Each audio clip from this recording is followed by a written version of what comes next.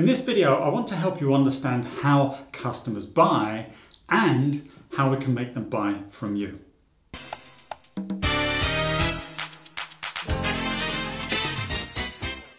Hey there, welcome to 4 Minute Friday with me, Brian Conway from achievesuccess.co.uk. If you haven't joined me before, this is 4 Minute Friday, where I take just a few minutes off your time on a Friday and share with you a tip, strategy or tactic that will help you make more sales and grow your top line revenue.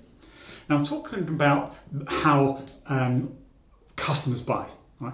People go through a buying process when they make pretty much any kind of acquisition. And if we can understand what that process looks like, then we can align our sales activity with that, and that can help you significantly increase the number of customers that you secure. Now, you may have seen me talk about this before, but it's such an important subject that I wanted to cover it again and just remind everybody how important this process is. Now, customers typically go through 4 stages when they're making an acquisition. So first of all, people will recognize that they have a problem. They will then look for a solution to that problem. They'll look for a product or service, these days quite often a service now as well, that will provide that solution to that problem, and then often look for a supplier of that product or service. So that is typically the PSPS framework, that's what I call it. That is the process that people will go through. So let me give you an example just to put some context around this. It's one I like to use all the time. So let's say a business has a problem with profitability. And I wanted to pick this because as we potentially go into a bit of a recession the tail end of this year and into 2023, people's revenues are going to get squeezed and profitability is going to be impacted as well. So let's say the company's recognized it's got a profitability problem. So now it's got 2 potential solutions. One is to increase revenue, the other is to reduce costs. Right? Now, a business may say, well, we don't really want to cut any cost out of the business, we haven't got any fat that potentially we can get rid of. So let's say this business chooses to the solution of revenue growth. If we can drive the revenues back up, margins are back where they were before. So now they're going to think about what different ways could we do that. So one example could be to maybe to take on another salesperson. Right? So they're going to need the services of a talent acquisition company, I think you call them these days, but basically a recruitment agency. Right? Recruitment. But an alternative, because there would be some cost in that, both the cost of employing the person, but also the recruitment fees and things like that. So they may not want to do that. So an alternative could be to train up the salespeople that they already have, to provide sales training to improve the performance and capabilities of those salespeople.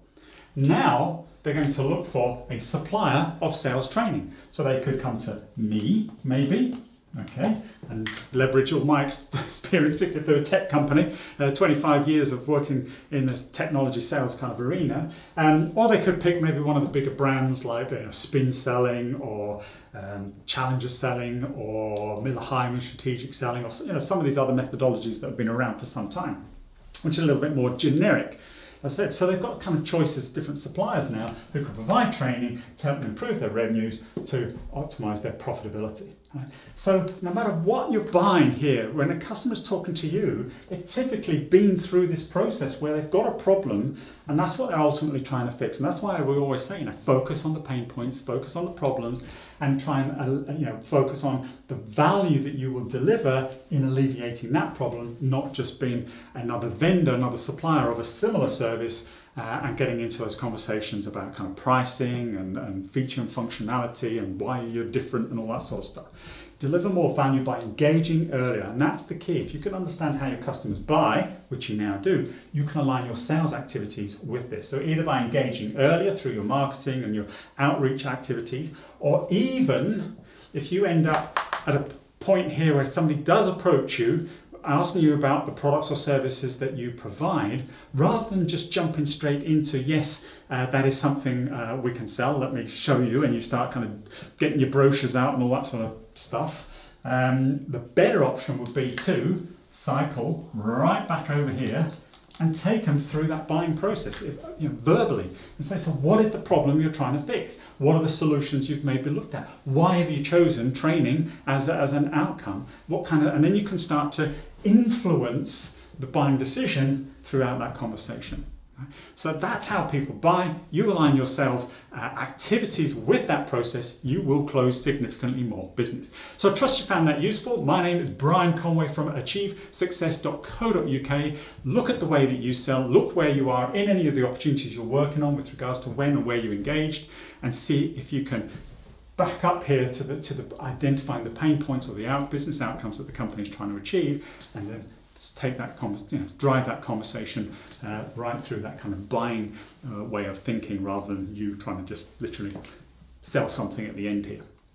Please do like, share, comment, ask me any questions about this or anything else, and I'll be more than happy to answer them or create another video to address those needs. In the meantime, have a great Friday, a great weekend, and more importantly, hope you have a great week next week, maybe implementing some of this and actually close more sales and make more revenue. Take care.